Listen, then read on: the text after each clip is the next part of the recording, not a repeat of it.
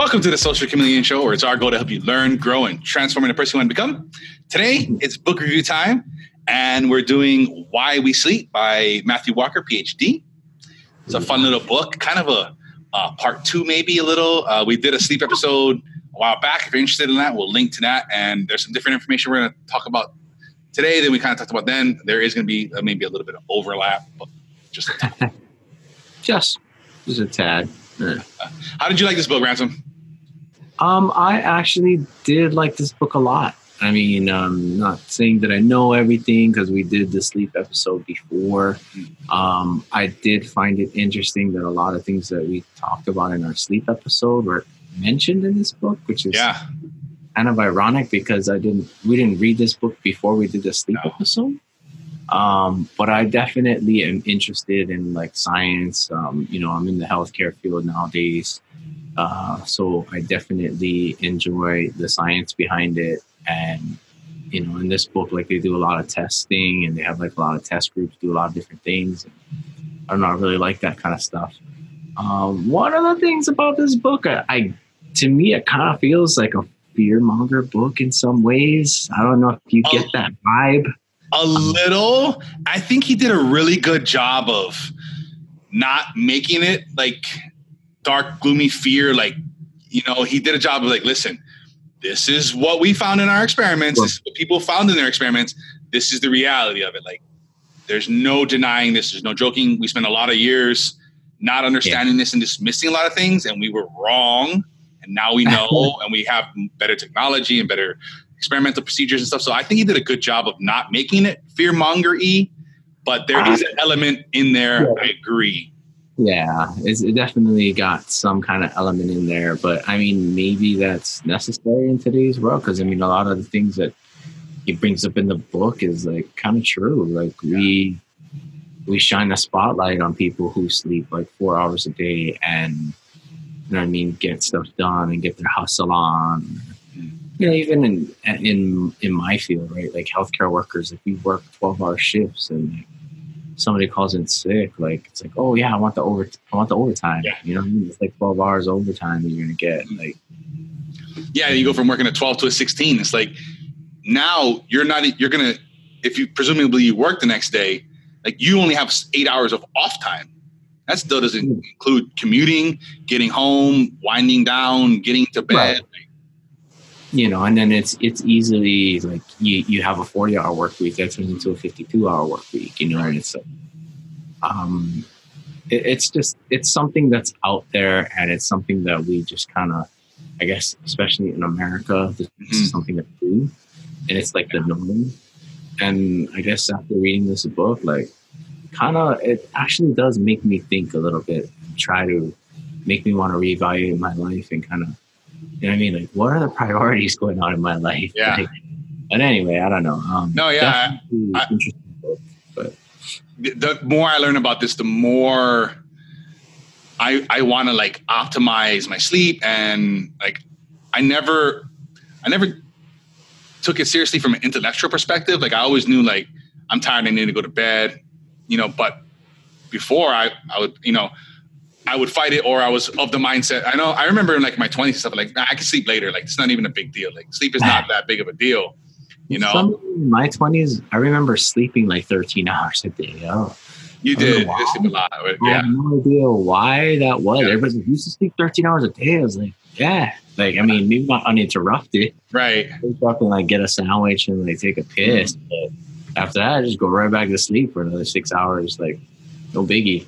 Yeah. I don't know. I have like sleeping anxiety, I guess. Like if I'm sleeping too much, like I get like all sorts twisted. The sky's falling. And I'm sleeping. No, like I like even to this day, like if I sleep, past whatever time, like, damn it, I've fucking blown an hour. Like I slept for 10 hours. What the hell is going on? Like, fuck. Like, I don't know. I have to think of like, I don't know. It's just weird, but maybe I know now. You may not feel that way. Well, I still do. It's because I know, but now I know I fucked up something prior to going to sleep.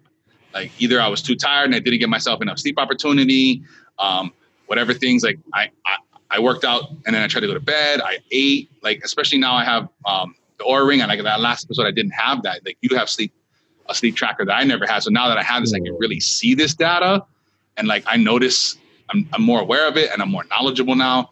So like now I'm like, you know, if I slept until 7 when I'm normally getting up at 6, like I'm like, damn, and I'm like, but now I'm kicking myself. I'm like, I fucked up last night, like before I went to bed. Like, what was I doing? Like, oh, I stayed up too late watching TV, or I stayed up too late doing this or whatever. So it's all right, man. I don't know.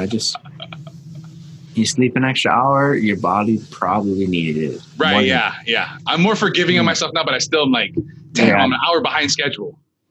But anyway, so what's up with this Matthew Walker guy? You got a little, this little information on peeps. Yeah, give him a little, I don't know, credibility for people that don't know. He is a professor of neuroscience and psychology at UC Berkeley. He's a director of its sleep and neuroimaging lab, and a former professor. I guess he's taking a sabbatical right now from UC Berkeley, but he's still the director of the sleep lab there. He's a former professor of psychiatry at Harvard University, and he's been on over 100. He's been published in over 100 scientific studies and has appeared on 60 Minutes, Nova, BBC News, NPR, and tons of podcasts, different things. He is sort of, I guess, the expert kind of go-to guy in this topic. He does have a sleep lab. I guess they just built a brand new state-of-the-art sleep lab at UC Berkeley, where he is currently professoring what there. So he's kind of big time in this space, in this field. And this is kind of, in this book, the first book he's written is really a nice guy, kind of the hands down authority-ishness in the field. A lot of critical acclaim. I believe it's a New York Times bestseller and stuff. So this guy knows his stuff. He's in this day in and day out with patients, doing studies and different stuff. So I'll link to his site and stuff. You guys can learn more about him, what he's up to. And if you're going to UC Berkeley, maybe you take a class of his when he's back in teaching mode. Yeah, I mean, you can definitely tell from the vernacular in this book. Like he's talking about places in the brain that most people never even heard of before. I guess, again, I went to school for this stuff, so I'm like, oh yeah, that's right. I remember that. Like, taking me back a little bit when I start reading it. Yeah. I guess, that's another reason I like the book. It's kind of cool. Definitely have your Google ready, your dictionary ready. Don't hesitate to look up words, look up things. Get on the Wikipedias. There's some, like Rance was saying, he's a scientist. He's a professor. There is a lot of things that he talks about. He does a good job, I'd say, most parts in explaining the different things. So, yeah, and then like he's got like you can definitely tell he loves his work and stuff in there. It's like I've been to sleep lab. Like I don't know what he's talking about on the EEG. I don't see people standing in stadiums like chanting. Yeah. I was like, he loves his work. You can definitely tell he appreciates his work. So it's kind of cool. Definitely. And I mean, right out the gate, I want to read real quick the first paragraph he opens his book with. Like it just goes in hard, and I love it, and I think this really gets you hooked. And then it does kind of get a little bit at that fear mongering a little bit, but I think gets your attention and it really says like oh shit, like this is what's to come in this book. So I'm gonna read this real quick. Sorry, I suck at reading out loud. I'm working on it. So routinely sleeping less than 6 or 7 hours a night demolishes your immune system, more than doubling your risk of cancer. Insufficient sleep is a key lifestyle factor determining whether or not you will develop Alzheimer's disease. Inadequate sleep, even moderate reductions for this 1 week, disrupts blood sugar levels so profoundly that you'd be classified as pre-diabetic. Short, sleeping increases the likelihood of your coronary arteries becoming blocked and brittle, setting you on a path toward cardiovascular disease, stroke, and congestive heart failure. Sleep disruption further contributes to all major psychiatric conditions, including depression, anxiety, and suicidality. That's how he starts the book off. If that don't get your attention, I don't know what. Just turn this off and put on your favorite show. I don't know. Yeah, I'm not sure either. But, that stuff is actually true. It's like when you get out there and spend some time, I've spent some time in sleep lab and people come in. I try to tell them, like, look, man, like people think it's just sleep. Like, oh yeah, I can go 1 or 2 nights without sleep. Yeah, that's cute. That's fine. But if you go, say, 10 years, right? Like one day turns into 2, and then it's like now you're sleeping less like 3 days a week. Now you're sleeping less 4 days a week, 5 days a week. And then you do that, like before you know it, a year's over. Yeah. Over and over and over. 5 years are over. And before you know it, you've developed this habit, and it's been 10 years since you've gotten, restorative sleep. And like it builds up. And, sleep is where a lot of things go on. We fixed a lot of neurological pathways. Apparently, I've learned from this book. We repair muscle tissue. Like, there's a lot of things that happen while we're sleeping. That's the thing that's funny. And then, even like how you like, even just your statement alone, it's like the fallacy we have of, it's cute. A couple nights you don't go to sleep, but just those couple of nights, like there's like forever ramifications of that. Like he was talking about in his book, and I think we'll get to it later, but once you kind of break some of these things, like it'll never recover. It'll never fix itself. It's like crazy to think about, like just doing this a couple of times, and we've all done it. Like whatever circumstances it was, like we've all in America, we've all gone 6 hours of sleep. Like we've created a non-recoverable condition like that will never get back. It's like unreal to think about. Yeah, and I guess I kind of like the way that, it's maybe not be the first paragraph in the book, but he talks about it early in the book. He's like, okay, so just imagine you are going to have a child. Yeah. And the doctor tells you that this child, for half of its life, is going to be in a coma-like state. Yeah. Unable to do anything, unable to say anything, unable to react to anything. And then, like, I was like, I never really thought about that. Yeah. Like, you know what I mean? Like, no one's ever explained it. Like, we just think about it as sleeping. Right. Like, and then he goes further to say, like, why would Mother Nature, like, put that in there? Like, we do absolutely nothing while we sleep. We're the most vulnerable while we sleep. Like, that doesn't make sense, like, in an evolutionary kind of way. Like, it doesn't make sense that any animals on this earth sleep, yet we all do. Yep. As you're saying, even worms and different things, and like everything sleeps. Yeah. It's like crazy. And that's like, and you to think about that as well, like that is like to this date, the most optimal version of sleep. Like who knows what it used to be like? Like this is the most optimal thing it's gotten over the centuries. Like I don't know. This is the pinnacle, like, you know what I'm saying, where we're at now, like, who knows what it used to be like? That's what I think about, like, you know what I mean? Yeah, maybe. But he does actually talk about, like, I forget where they were in the world, but that tribe, like, they go to sleep when the sun goes down, and they don't use sheets. They don't use anything. They just sleep. And then, like, they just let the natural flow of, the temperature throughout the night regulate their bodies. Like, you know what I mean? Like, they let, when the sun goes down, they use that to help with their rhythm, all that kind of stuff. Like, I don't know. I would tend to think that people in those areas would get some pretty good sleep. I don't know. Maybe. Yeah, no light pollution, no nonsense. Yeah. And that's, again, things that he brings to our attention in this book is like, we have these wonderful inventions, TVs and all that, and I'm just reaching for it. These boys right here, like they have a lot of light, and we have street lights. Like, you know what I mean? I think we've said it before, but for billions of people, when the sun goes down, they live in the dark. That's it. Yeah, I think it's something like it's over 1 billion people that don't have light at night.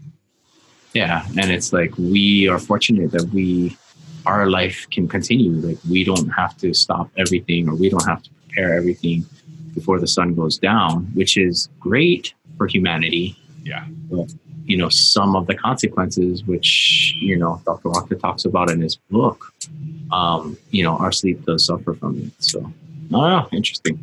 Yeah. And this is a little funny thing that I like too about, he's so, I don't know.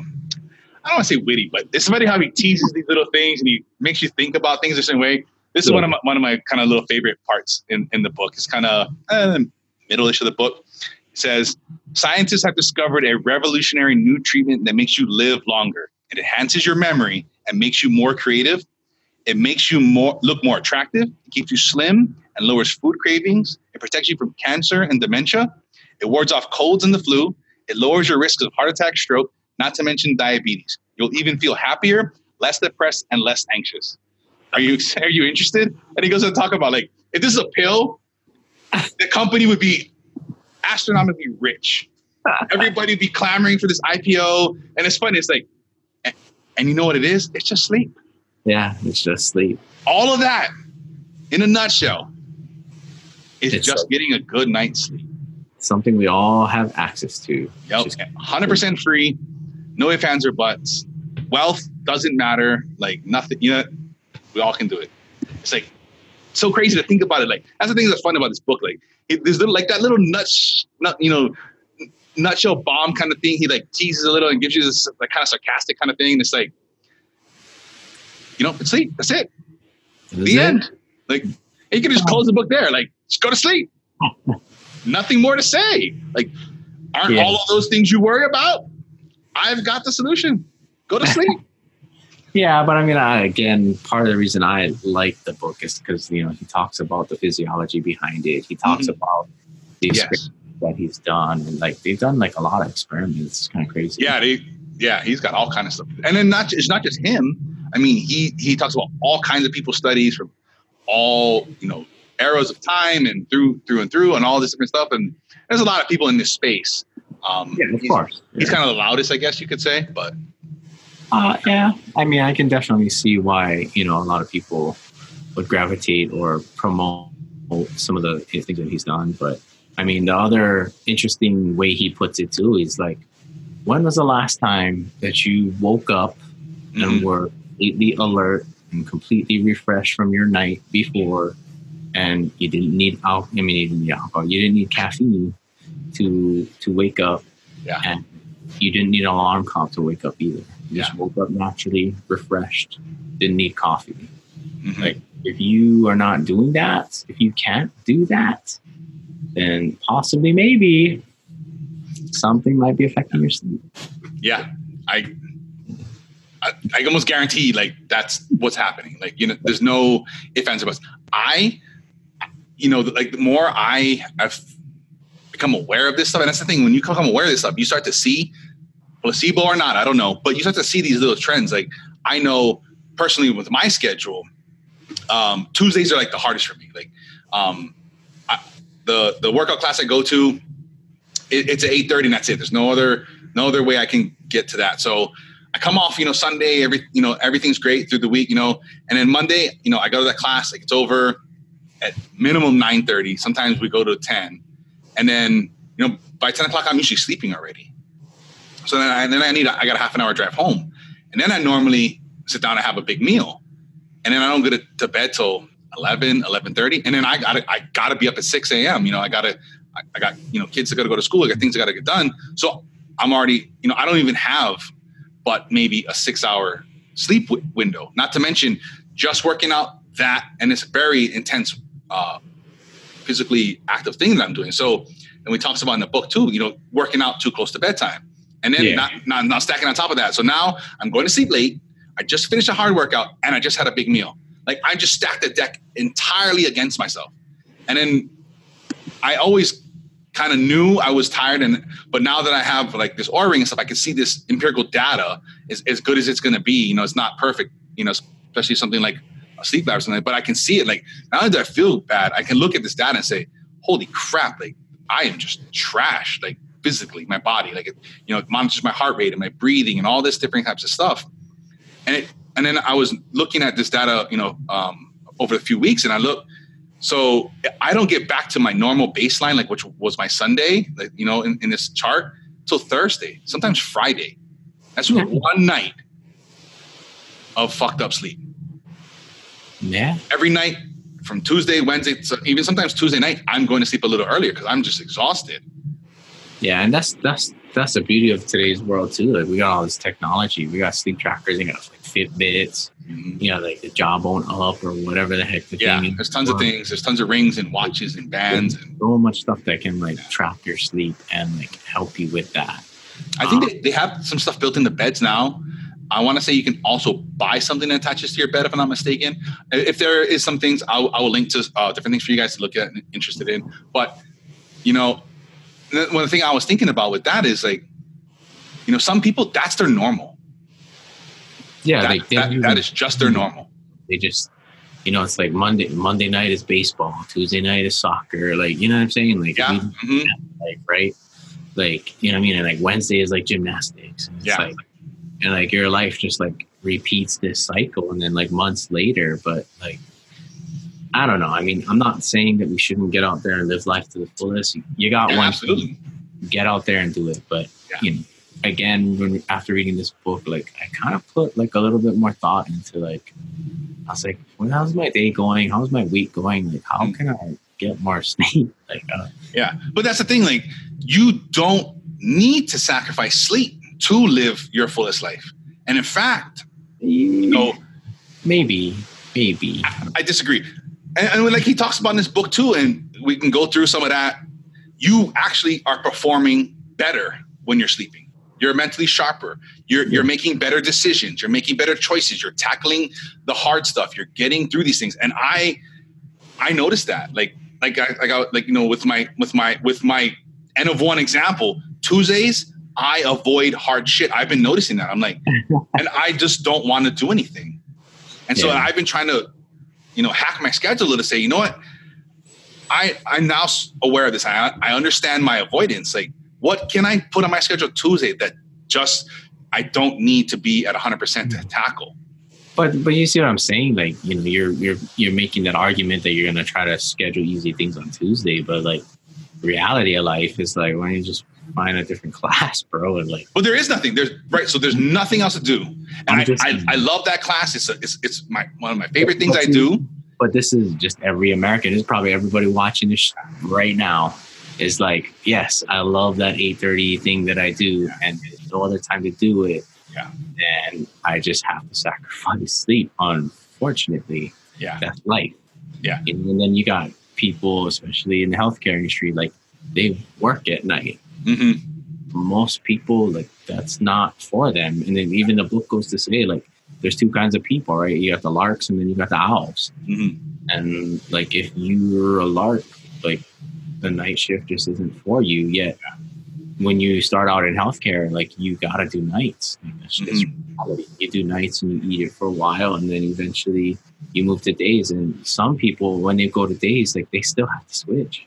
Right. 1 month they're on night shift still, and then the next month they get to go to days. Like, you know, it's. But again, this is America. This is what we've become. This is, you know, maybe that's part of the reason he wrote this book too, is to get people to change that. Like, look, America, we're doing something wrong. Yeah. And then we're setting the example for the rest of the world. Right. He's like, look at companies like Nike and Google. Like, you know, they got sleep pods at work. Like, and they encourage you to go home and go to sleep. And then they also, a lot of companies allow you to come in whatever time works for your body schedule. Yeah. And then they also avoid all the crap that you do at home. Like, Google does your laundry. You know what I mean? Like, they give you food. Like, you don't have to make lunch. You don't have to do your laundry. You don't have to iron your clothes. Like, come to work, eat, put your clothes on. Like, it's already covered. Like, I need to work there. So the thing to me is, like, the more I learn about this stuff, the more I can hack my Monday night to be the best possible version of having a good Tuesday. Like, you know, so now I'm thinking about, as I'm looking at this data and I'm tracking this stuff, I'm like, I'm going to stop eating dinner when I come home. I don't need to eat. I just go to bed. And then here I just freed up probably another hour or more of sleep. It's like, these are different things. Like, I'm not going to sacrifice this class. But looking at the data, looking at this stuff, learning about this stuff, like, where are the areas I can maximize and still go to this thing and do this thing? I'm not going to die if I don't eat dinner. I'll be just fine. You know, and there's maybe some, you know, there's some health things about muscle building stuff people talk about with not eating after workout. Some people are like, you got to eat. Some people, whatever. We're not going to talk about that today, but these are things I can do. In the studies, though, they show that lack of sleep, though, like, it affects the choices that you make, especially with food. Right. Like, one of those studies was interesting. Like they sleep deprived people, and then they gave them access to like a buffet with like a dessert buffet. Mhm. And they said, I forget the percentage, but majority of people, Yeah, it was most of the people. went straight for the cookies and ice cream. Like it's crazy. Yeah, and I know that. Like I was always wondering, why am like Wednesday? I just want dark chocolate so bad. I want a big bowl of ice cream, and I never understood why. Yeah. You know, and it's my body's low on sleep. It's like, listen, bud, we need bad choices. Come on in, come on down. I just thought that. I was like, the frontal cortex or whatever gets shut down without sleep. Mm-hmm. Like I was like, damn. And that's what they were talking about, the full hormone too. Makes you, it turns that off, so you just eat more. Yeah. I was like, it's like, what a bad thing. Like you're hungry, and then not only are you hungry, but you're just making horrible choices. Yeah. Like, that's kind of crazy. Yeah. But that's the things that like, it's fun about this book and it's fun about this topic. And it's like all this shit we were told, and shit happens with new information. We've got to be able to make new decisions, new habits, take this new information and say all the shit we thought we knew. And that's the problem. Like, the science or whatever it was, the 40s, 50s, whatever, it was like, sleep, it's nothing. It's for nothing. Your brain is like dead. So there's no point in it. And that was what their conclusions were. And that a lot of that we ran with, and we still think about that to this day. But now with the better technology, new information and stuff to talk about in this book, we can start to say, listen, like, I know something's wrong with me and a lot of my problems, let's try the sleep thing, like, and start making, and that's the thing, like, I think he talks about in this book, or maybe it was on a podcast, whatever. It's like, we're not sleeping. So when we're at work, we're not being productive. We're not doing this stuff. So we got to stay later at work. So then we come home and we don't get to sleep on time. And then it's like this vicious cycle, So it's funny, like when, you start by sleeping better, and then you don't have to be at work as long. And then guess what? You get to do more things and get sleep and be better at work. Like, you got to think, like, you've only got to be a percentage or two better than your colleagues to just excel. Yeah. Imagine you're sleeping 8 hours, you're at the office for less than everybody else, but you're hammering out more work, more quality shit. You're tackling the hard problems. You're up for promotion. Yeah. But, again, like they even showed like studies in this, like when you get REM sleep, like your deep REM sleep, like, that's a dreaming sleep, correct? Yeah. The one that's dreaming. The REM, sorry, for those of you that don't know, I just assume everybody watched our previous episodes, but REM stands for rapid eye movement. So, and in the book, they'll go over all of it, but you have two stages. Well, not two stages, but basically 2 stages of REM, I guess. Two sections. Like you'll have non-REM sleep, which is, where your eyes are not moving. And then, you'll have your REM sleep where your eyes are moving. But those patients that actually, did the test and they got a lot of REM sleep, like that's where their creativeness turned on. Mm-hmm. Once you, not to mention what memories, learning, all that stuff was all increased. Well, some people have like short REM latency. They just go straight into REM. Yeah. Especially if they're deprived, right? Or they call it rebound is what we call it. Mm-hmm. They'll go straight into REM. However, in the non-REM stages, like there are 1, 2, and 3. In the past, there used to be 4, but now 3 and 4 are kind of bundled together. But in your deep non-REM sleep is kind of where the memory conversion process takes. Mm-hmm. In the book, like I said, you can tell this guy's like a total geek, which is freaking awesome. But he's like, you can see the brainwaves go from like something, and then they actually do get, because in the deep REM, in the deep non-REM sleep, you will see the wavelengths go like the entire chart. They'll go all the way up and then they'll come all the way down. They'll go all the way up and come all the way down, which is kind of cool. And they say that is where you're, number one, repairing brain cells, and number two, that's where you're taking the memories that you have in your short-term area, right, from your RAM, right, and then you're putting into from your ROM, right, and you're putting into your RAM. You just go from short-term to long-term, and then when you hit the REM, that's when you start handling stuff like emotions. That's when you start turning on the creative parts of, your thinking process and those kinds of things. So, I geeked out on that part of the book. I was like, damn, this is good, bro. Let me hear this. Like, I need to hear this stuff. Like, but it does definitely serve a function. I like even the part where he's talking about sea mammals and stuff. Like, like they sleep like half brain at a time. I was like, wait, what? Yeah, that's crazy. Shut down half of their brain. Yeah. So I don't know, man. This book is definitely got some good stuff in there. Yeah, I got that. And I know they were talking about I don't know if I want to say PTSD treatment, but something along those lines with hacking the REM sleep and getting more REM sleep. Right. So part of the studies that they're doing and what they found out is that, you know, when you get to that dreaming state, the dreaming state has something to do with it. They did studies where they couldn't tell exactly what you're dreaming about per se, but they could tell like they would just watch people and, you know, on the monitors, and then they, you know, have everything hooked up and they have them on MRI. So when they're in REM sleep and certain parts of their brain are firing on the MRI, they would wake them up and like, hey, what were you dreaming about? So like they did like study after study and like tested all these people, and like eventually they got to the point where they're like, this guy's dreaming about a car. I was like, what? That's crazy, right? They couldn't tell you what kind of car it was, but they say, oh, that's the brain pattern of somebody dreaming about a car or a dog or whatever. I was like, no, it's kind of crazy. But anyway, I digress. I'm getting off key here and geeking out. But, you know, as far as the REM process goes and you actually get into your dreaming state, you know, dreaming is supposed to help with, you know, your emotional things. So when you dream, you kind of relive either this traumatic experience that you've had or this joyful experience that you've had, right? And then like for the ones that are traumatic, when you're in the REM sleep, sorry, I have to go back and geek out some more. Your fight or flight syndrome is turned on. We call this the sympathetic nervous system. So because your fight or flight nervous system is shut down, you can actually dream this traumatic thing and your body's not going to have this natural reaction to fight it. And they were saying what was kind of missing with people that have PSD.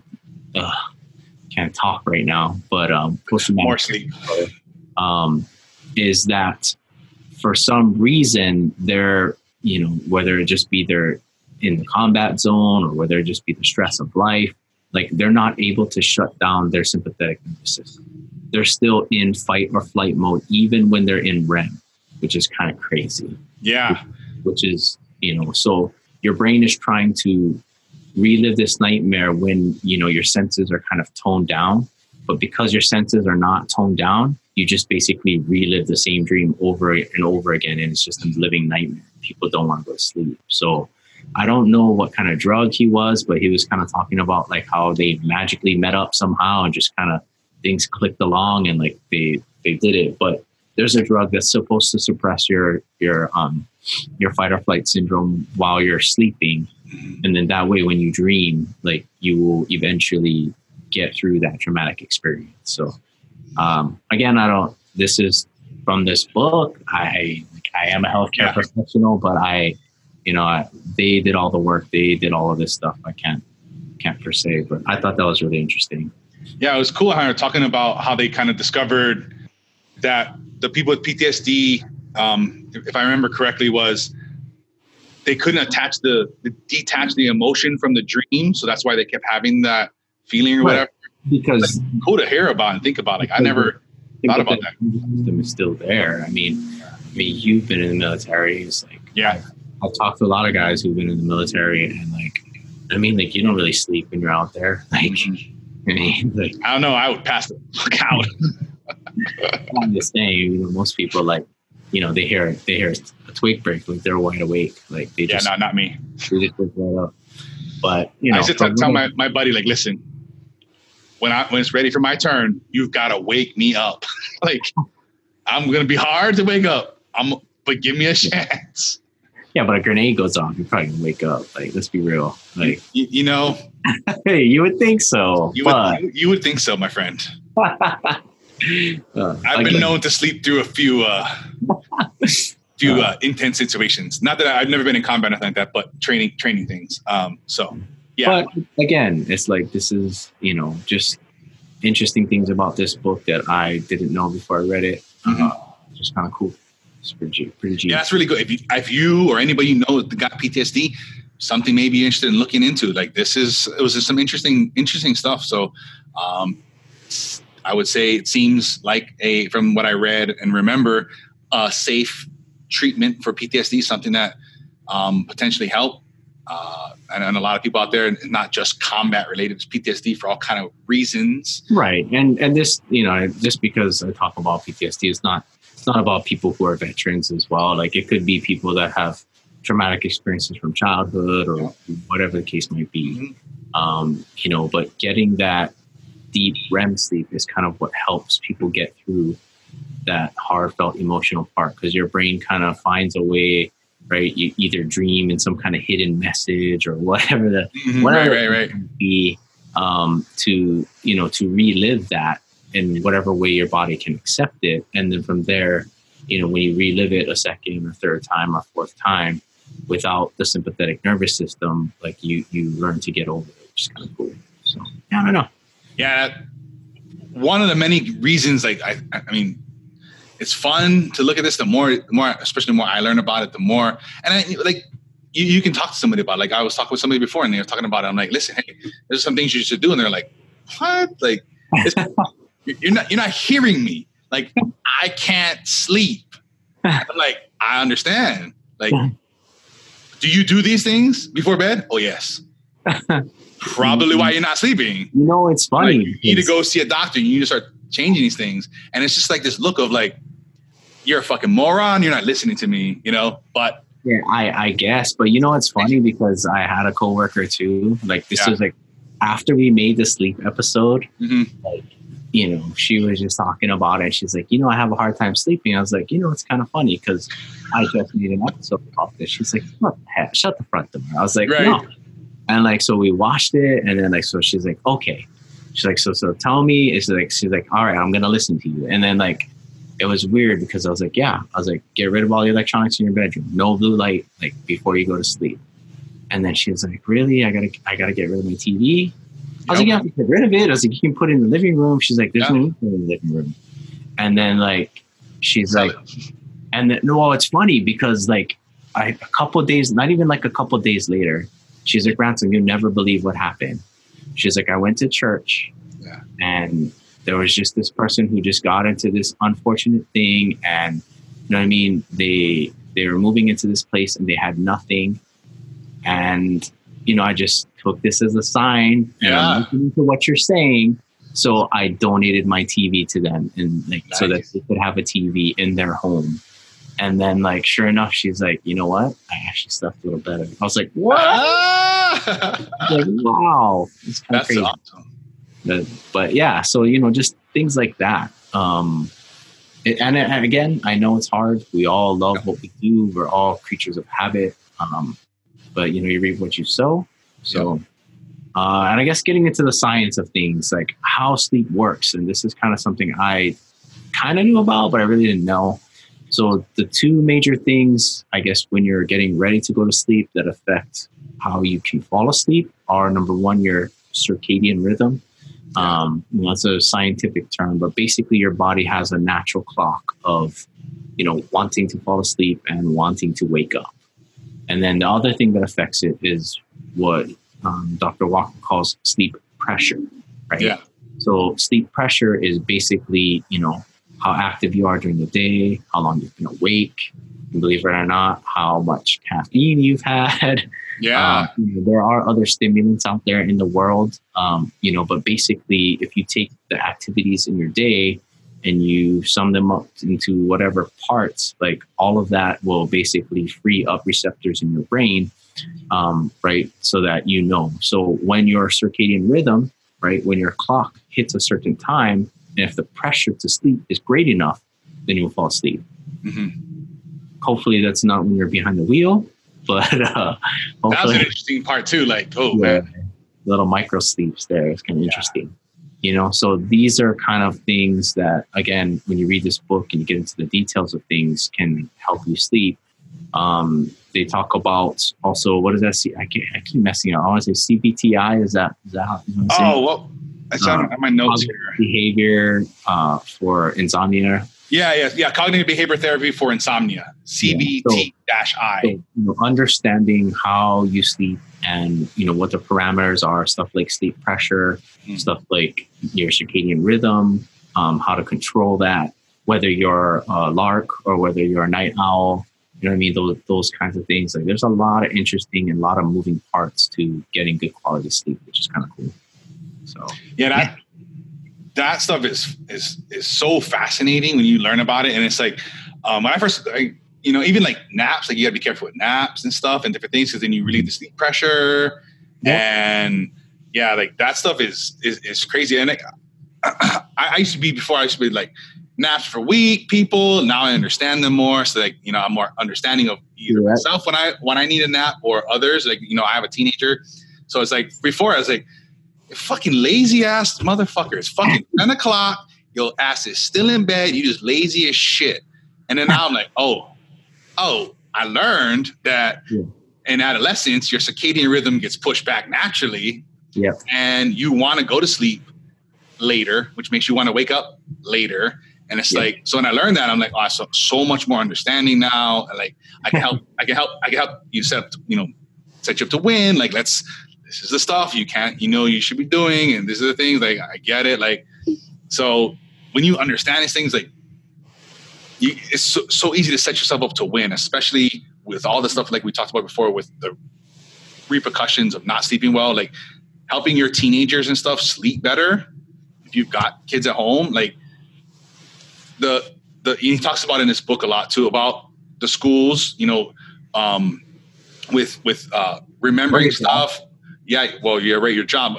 In this case, I'm trying to talk about teenagers, because to me, that was like the really profound thing. Like, I never thought about, like doing better in school, remembering stuff. And then the one town, they changed the school start time. So I think it was 8:30. It was a 70% reduction in accidents.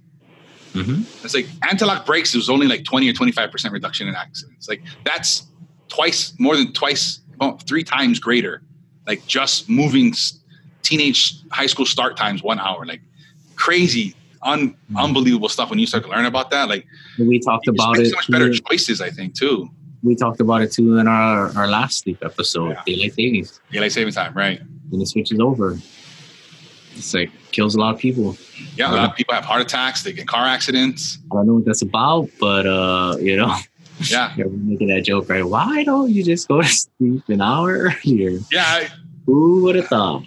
None of nor you or I live in an area where we have the time zone change. So I don't understand, like, why you would know. I'm sure you guys have been warned going up to that day. Why don't you just set your clocks back, forward, whatever you do, like when you get home or something? I don't know. I don't get it. Like, but but anyway, getting back to kids at school, like, it also helps with their memory. Yeah. Talking about earlier, right? When you get into that deep non-REM sleep, that converts your short-term memory to long-term memory. And they even did a study in this book. I kind of wish they would have did a study about recall. Mm-hmm. That's the reason why most students do all-nighters, especially in college, is because I believe the recall factor is a lot greater. Mm-hmm. I think my understanding is as soon as you're done, as soon as you go to sleep, all that goes away. Like, your brain's just not going to consolidate those memories. I understand that, but I'm just saying, like, that's the reason why students do that. And even he talked about it in this book. He's like, I've talked to the school system to see if we could create a better way for learning and a better learning environment, and they're like, they weren't too happy with that. Yeah. So, like, he's actually he was talking about everybody's tests are like the same week and everybody's got to do. Yeah. And so, like, he does for his classes, he doesn't have those finals and he spreads it out and stuff. It's kind of interesting how he he understands, like, the key to true learning, right, is not what you can recall on a test. Like, the key to true learning is making that transition, right, converting your short-term memory into long-term memory, and over time, just building upon building. And, they did studies in this, according to this book, and they showed that, when people get a full night's rest after learning, like, especially when they learn, they go right to sleep, like, they retain way more information. Yeah. So just kind of keep that in mind. If you've got teenagers going to school, like, their rhythms are off, they need full nights of sleep, yet they can't get that because they have to get up at 5 or 6 in the morning to make it to school. on time. Just I don't know. I definitely think it opens my eyes and definitely explains a lot of stuff, which is kind of cool. It does. It reminds me of this mentor I had a while ago, and every time we get off this like crazy hard like session or some like brain melting training or whatever, he'd be like, "All right, now as soon as we get off this, everybody go take an hour break. Let your mind relax. Go sit down somewhere quiet. Maybe take a nap. Like you should let this go." And I was just like, "Why? Like I got shit to do." Like now I understand. He's like, he wanted us to absorb that and to let that start to transfer into our long-term memory. And I was like, damn, this guy's smart. And I just bought it the whole way. But there's tips and hacks and tricks, man. Like when you learn about this stuff. Yeah, and I guess since we're talking about teenagers and all that kind of stuff, I mean, nowadays we have so much damn medications out there. It's like, it's like you think your kid may have ADHD, but really, they might just need sleep. Just need some sleep. Especially if you're not getting sleep, which makes you make bad food choices, which makes your blood sugar levels go up and down. I mean, hey, we can get into that. But I mean, just in the study, it wasn't just about bad food choices. It's like the part that makes the hardcore decisions in your brain, right? The prefrontal cortex. Like if you lack sleep, that thing just shuts down. Yeah. It's crazy. So yeah, again, I'm not here to tell anyone how to raise a kid or anything like that, but just definitely reading this book might breathe some light and might help you with your situation. And like going along the whole medication train, stuff like Ambien and Lunesta, people take that for sleep, or I don't know what age they can take it, but kids are taking who knows, whatever the case might be. I think he did a really good job in this book when he's talking about those pills, because he's like, so you get into a more restful state. He said, but I am purposely avoiding the word sleep. Yeah. It's like, because you're not actually sleeping. You're just going into, I guess being sedated, right? And you're right. Exactly. If you're in the medical world, you kind of understand what that's about. Like, your body. You're passed out. You're not sleeping. You're passed out, right? But you're not sleeping, right? You're not getting that deep NREM sleep, right? If you put the EEG on them, you're not going to see those long waves that he's talking about. You won't see the rapid eye movement with the sawtooth patterns. Like, you're not going to see that on somebody who is sedated, right? Yeah. Like, he talks the same thing about people who drink alcohol before bed as a nightcap. Like, you're not really resting better. You actually get less REM sleep, and your first non-REM stages, you're not really sleeping. You're just kind of sedated, like in this lackadaisical state. And then you got to get up to piss, so now you're getting up. Right, but it's not actual sleep. You know what I'm saying? Like, and again, talking about the whole dangers of the thing. Like, some people take Lunesta or Ambien, and when they wake up in the morning, like, they're still in that sedative state, and like they may they're operating heavy machinery or motor vehicles during the time. That can be dangerous too. It's crazy.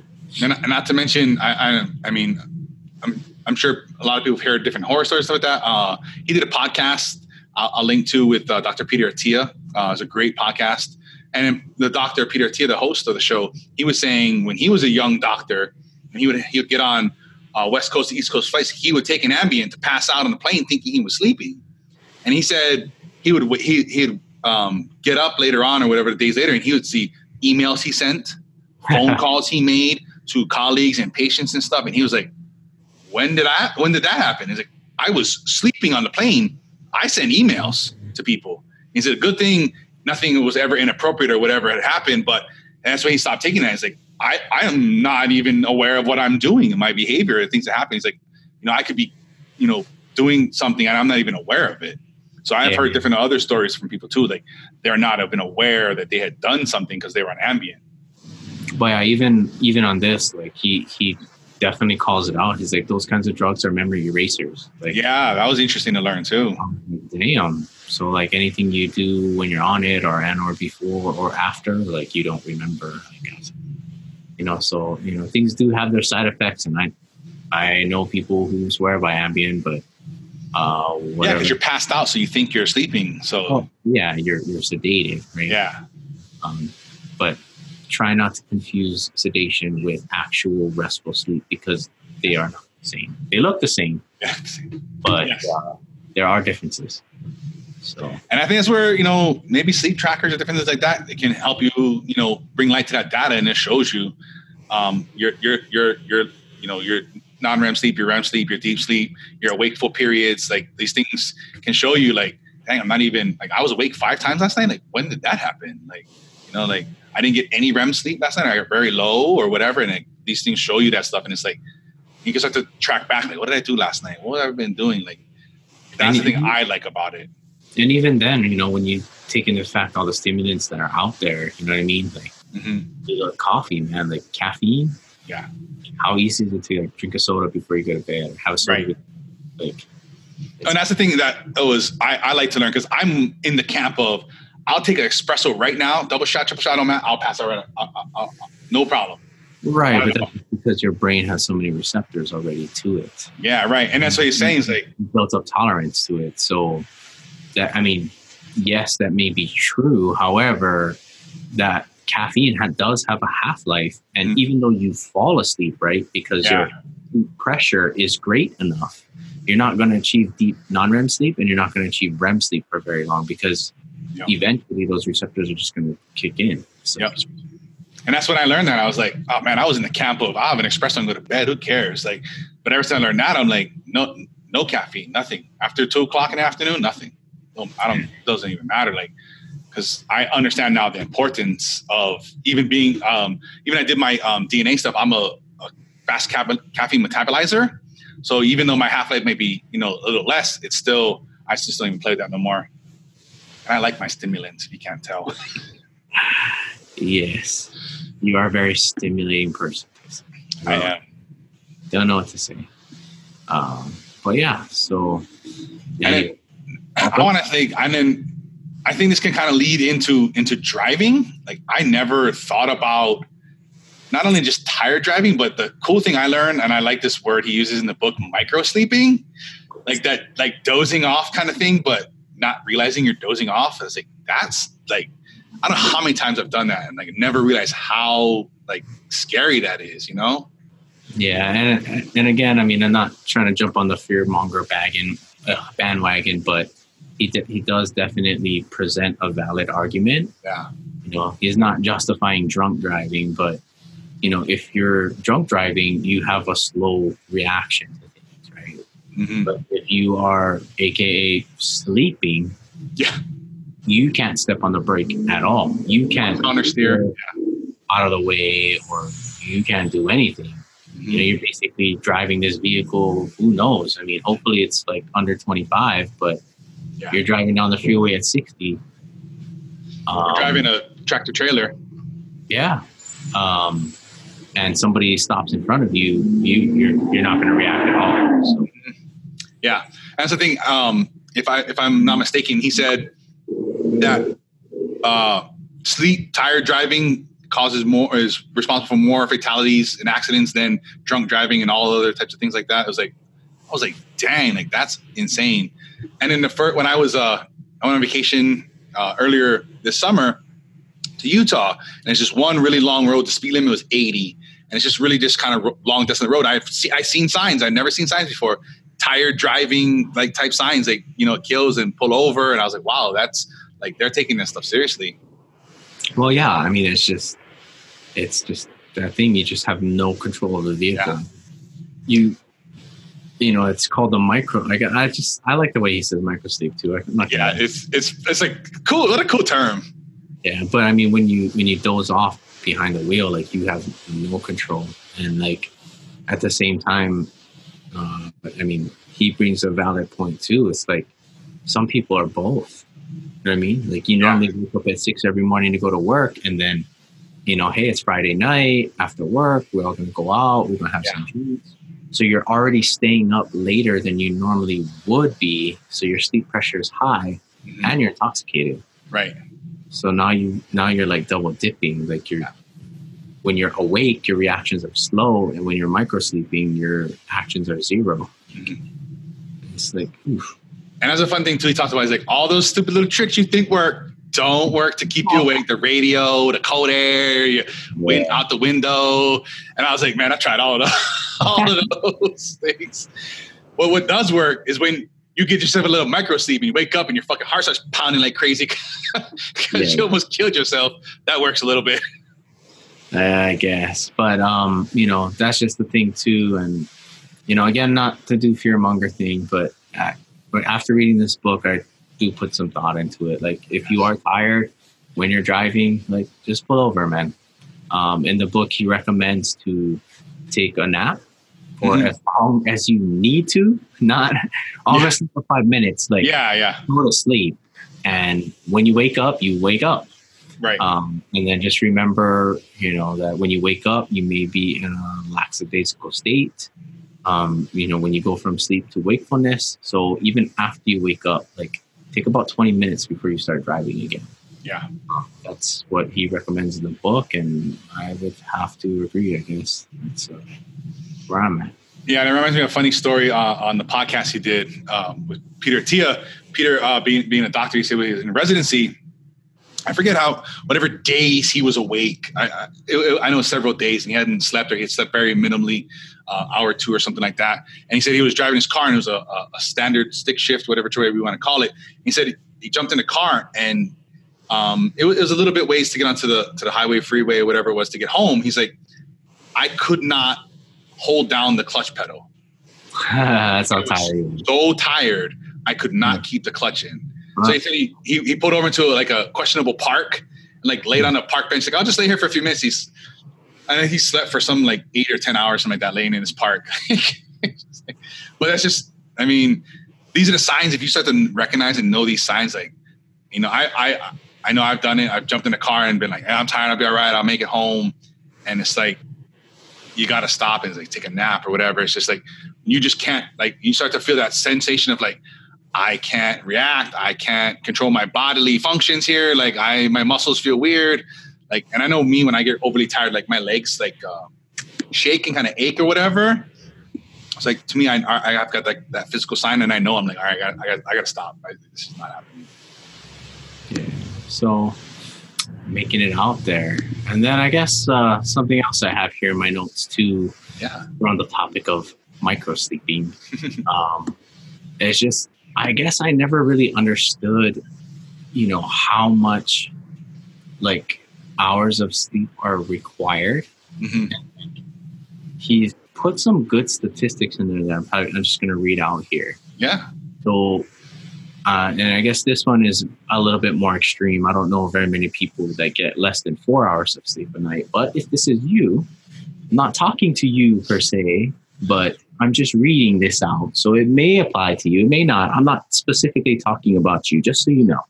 Right. But sleep deprivation is, if you get less than 4 hours a night for 6 nights in a row, that is equivalent to going 48 hours without sleep.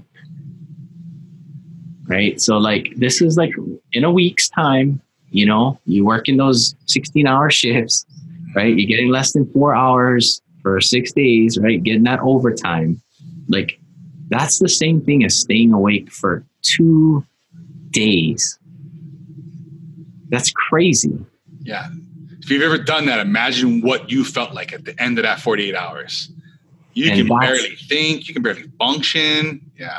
And that's what you're doing. And that's an extreme version. But the next one, I think most people have done, and I think I do it all the time. If you get less than 6 hours a night for 10 days, that's the same as going without sleep for 24 hours. Like that, the light like hit me. I was like, dude, I've done that. Yeah. I've done that on more than one occasion. That's the American average norm right there. The average American sleeps 6 hours. So that's your normal. So everybody, if you're only sleeping 6 hours a night, you're basically functioning after just 10 days now. You're basically functioning at a sleep deprivation of 24 hours. Now imagine if you do this week after week, month after month, you're basically a zombie. But I just found that like statistic. And again, these are just studies that he's done, right? They're using certain parameters to test how awake people are and how responsive they are, and what everything is. But you know what I mean? Like people that were sleep deprived for 4 to 6 hours for days on end had the same results on these tests as people who hadn't slept in a day or two. Like, and then was it 24 hours of no sleep was equivalent to being legally drunk? Was that it, or was it more? Yeah, I don't know. I don't remember. And again, it's something along those lines, but again, they're not the same. And for those of you that are young, it's actually worse, apparently, from what we found out in some situations. I guess, but you know what I mean. Like it's out there. I'm not trying to compare apples to oranges, but just that statistic itself, like less than 6 hours of sleep for 10 days. Like I do that regularly. Yeah. But I mean, I try not to, but I've done that on more. Yeah, I think most Americans have done that. And it's like I just never realized that that's the same thing, like as sleeping for an entire day. I mean, I definitely feel it, but like I didn't know that it was that bad. So just putting it out there. And for those of you people that are like, oh no, I'm the exception to the rule, like I have that gene, and yeah, what did he said it so elegantly. I'm gonna try to repeat this. I'm probably gonna mess it up, but the number of people that can survive with less than 5 hours of sleep, what is it represented as a percentage of the population and rounded to the nearest number, is 0. It's less than 1%, or it's less than 0%. Actually, less than 0%. Yes. 0 point blah blah blah whatever. Yeah. So if you think you are that person, you might be. I ain't trying to call you out on stuff, but chances are you're probably not. So if you think you are, and you've got to have a cup of coffee or a Monster or a Red Bull when you wake up because you can't keep your eyes awake. Right. If you ever had that, and at 10 o'clock you were ready to pass the fuck out, you ain't one of these people. I want to say, if I remember correctly, it's like less than 12,000 people in the world have been found to have this genetic variant. Yeah. I could be mistaken. It's in the book if you're interested learning more about it. And again, interesting thing. So, those are some of the factors, right? Like if you wake up without an alarm clock and if you feel totally refreshed, and after a few hours of being awake, you don't need to take a nap again, or you don't need to drink coffee or any caffeinated beverages, like that, those are all good signs as to, how well your sleep hygiene is doing. Yeah. And, if that's not the case, then these micro sleeps are going to creep in on you. That's you know what was another one of my favorite words? Social jet lag. Social jet lag. I love that. So what social jet lag is defined by him. I don't know if he made it up or not, but it's when you binge sleep on the weekends. That's considered social jet lag. I was like, that's the best. I mean, how many people, either have you done it or that, Saturday they're sleeping in 10, 11, 12, 1 o'clock, 2 o'clock. It's like catching up, which you can't do on all your sleep you didn't get because your sleep pressure is so damn high. I just love that. Like, what a great thing. Like that social jet lag. You're up too late. You're not. And then that in itself is a problem. So now come Sunday, you should be going to bed at whatever, let's call it 10 o'clock. It's like, well, you didn't wake up till 2 o'clock in the afternoon Saturday, which means you probably didn't go to sleep till 3 o'clock in the morning, Sunday, Saturday night. Now it's like 10 o'clock. You're like, well, I'm fucking wide awake.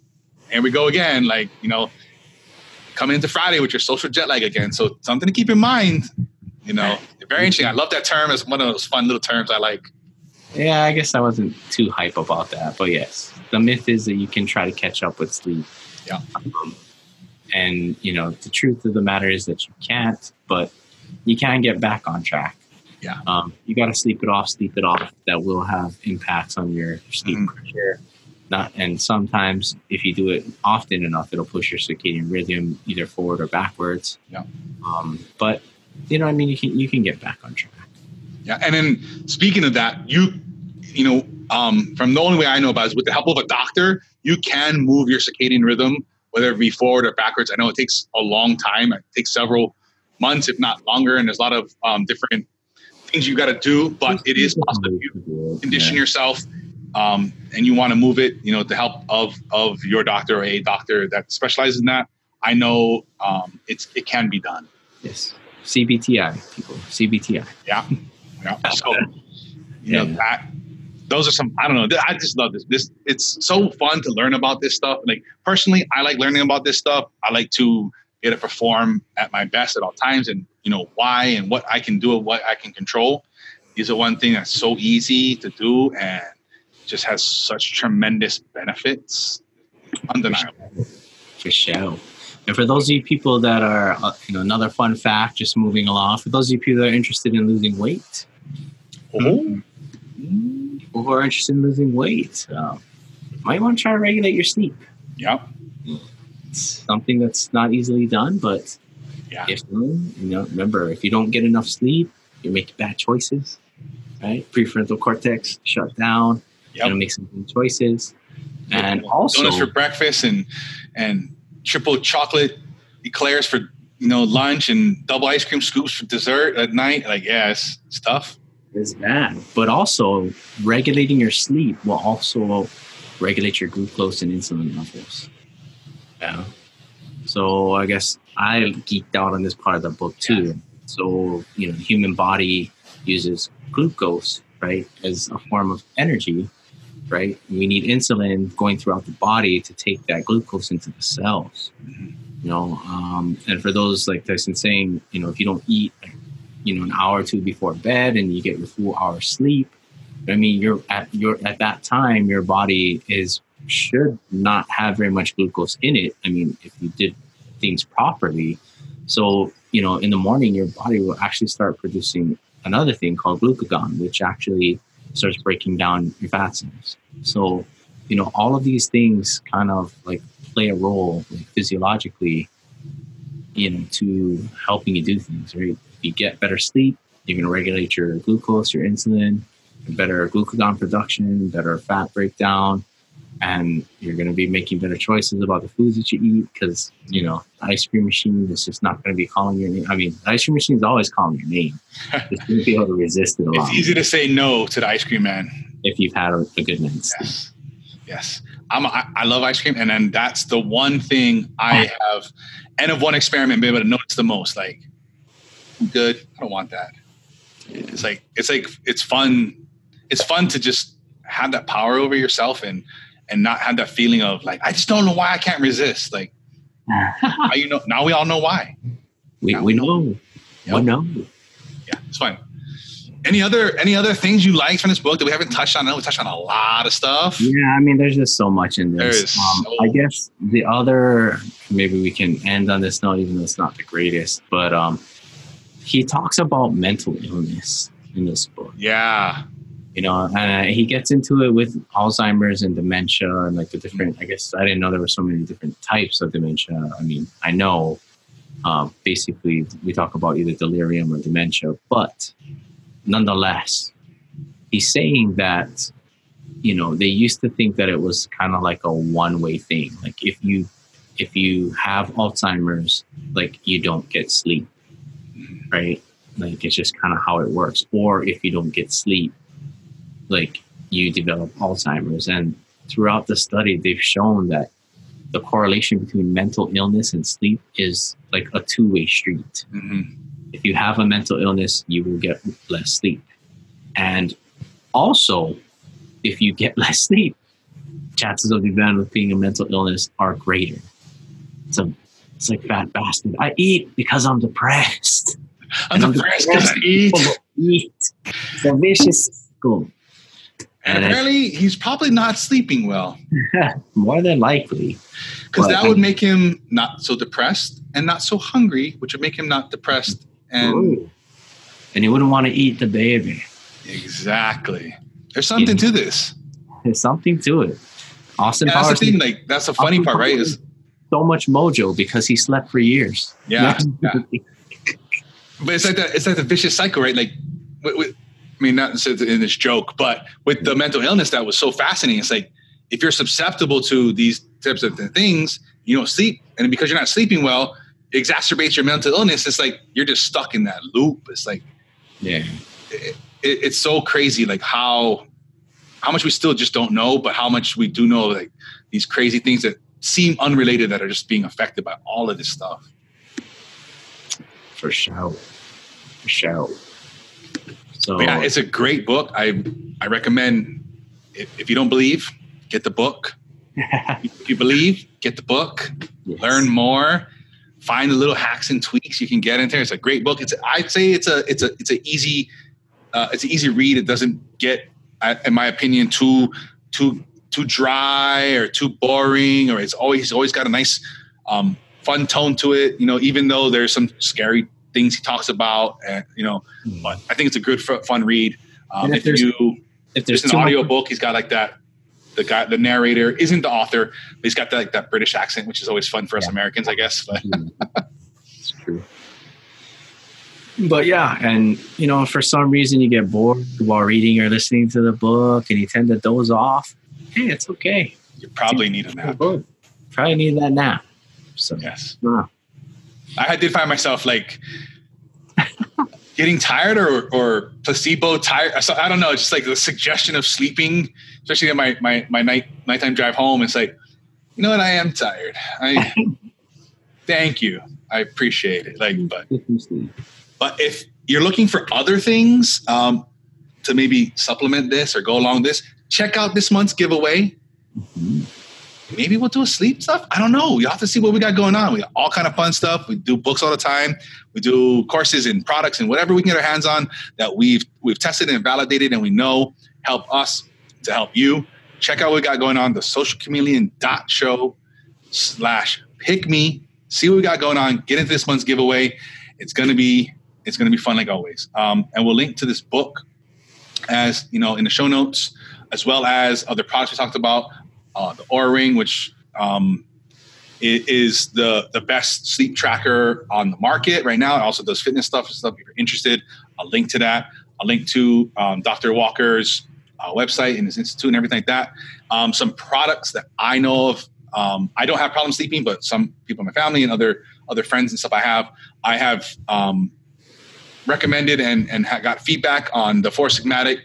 They do a mushroom products, the mushroom teas, the sleep tea from the people I've given it to has, from their feedback, told me that, just basically they just want to pass out. So it's a product that I've tested with people that I know have had problems and they've had good results. They make a lot of great products. If something you're struggling with, give that a shot. I'll link that in the show notes, as well as Calm, the brand. They do a magnesium supplement. It works wonders for sleeping. A lot of great results from that as well. If people I've also had to do that. Like I said, I don't have problems sleeping, so I have never tested these things on myself. And then I will link to the Drive podcast with Dr. Peter Attia, where he talks with Dr. Walker. It's a 3-part series. They go into a lot of what's in the book. Maybe if you're not interested in the book, this is a more conversational thing with two doctors talking. Dr. Peter Attia, like I talked about a lot in this thing, he's a medical doctor, so he's gone through these sleep-deprived things in medical school and residency. He's got a lot of sleep experience. He does travel a lot, West Coast, East Coast, back and forth. So he's got a lot of hacks and stuff for sleep because he does understand the importance of that. I'll link to that if you're interested. Ransom, anything else I didn't talk about? No, man, that's pretty good too. Yeah. And then rolling on to this week's challenge. Mm-hmm. If you haven't figured it out yet, if you don't, not by this episode, take sleep seriously. Work on your sleep habits. Here's some action items for you people. Wake up the same time every day. This includes weekend. No social jet lag for you. Your bed is for sleeping. And one other thing that we're not going to talk about in this episode, not watching TV or checking your messages or whatever other things you're doing on your phone or tablet or laptop, whatever. It's for sleeping. Set up your sleep environment with a cool room. There is a suggested temperature range. If you can, if you're, the economic status to be able to do that, do your best setting that up. This doesn't have to be an expensive, elaborate thing. Get a good bed, whatever you can afford, the best you can do. Sheets, blackout curtains or blinds. Those are typically inexpensive. Set that up. Turn off your electronic devices at least 1 hour before bed. If for some crazy reason you use your phone as an alarm, like I do, I put my phone in airplane mode, and my phone's off, and that's that. Give yourself at least an 8-hour sleep opportunity. Because it's likely you're not going to actually sleep those full 8 hours. So give yourself the opportunity to be in bed for at least those 8 hours and get as much of them as you can. If you need to bump it out more, figure out what works for your current state and get your sleep optimal. You're going to have a better life and everything. This is this week's challenge. Go do these things and get them going. Mm-hmm. And just adding on to that challenge, some of the action items. Also watch your caffeine and alcohol intake. Mm-hmm. Watch eating before bed. Try not to eat too early before bed, and try not to consume too much caffeine, especially before you go to sleep. Maybe stop that halfway through the day. And if you're taking those alcohol night caps to fall asleep, maybe you shouldn't do that. You know. And with our final thoughts, you know, this book has brought to light a lot of things about sleep, what it does for us, right? Nature put that in there for a reason. There's a reason we are in a coma-like state for half of our lives. I think we should take some time to pay attention to that and not treat it as a weakness, but probably much more as a strength. It was given to us for a reason. Sleep, the mysteries of sleep and why we do it still have yet to be unraveled. We understand so much about it already, but there are things that we still don't understand about it. And I think it's one of the greatest gifts to mankind. So as a gift that is rightfully yours, go out there, get it, take it, bask in it, bathe in it. It is your gift. Enjoy. And if you're looking to enjoy this type of information with some other people, and some other people you know don't sleep well or don't take sleep seriously, share this with them. Have a conversation about it. You guys can compare comas together, see who's got the best coma schedule and rituals. Have fun with this. Share it. Teach it. These are the best ways to learn this stuff. And you know, sleeping is going to help your memories be long-term things. You're going to make better habits, make better choices. Get people along with you if you need help with that. The best way to support the show is leaving a like and a review, sharing this with other people. Don't hesitate to let us know what you think. You have ideas, suggestions, let us know. We're always looking for things to help you guys, you know, with what you got going on, your challenges. You can connect with us all week long in between episodes at the Social Community Show on Facebook, Instagram, and Twitter. Don't forget to subscribe on YouTube if you like the video version or your favorite podcast app. For our past episodes and links to everything we talk about here today, you can visit thesocialchameleon.show. Until next time, keep learning, keep growing, some amazing sleep, and transform into that person you want to become.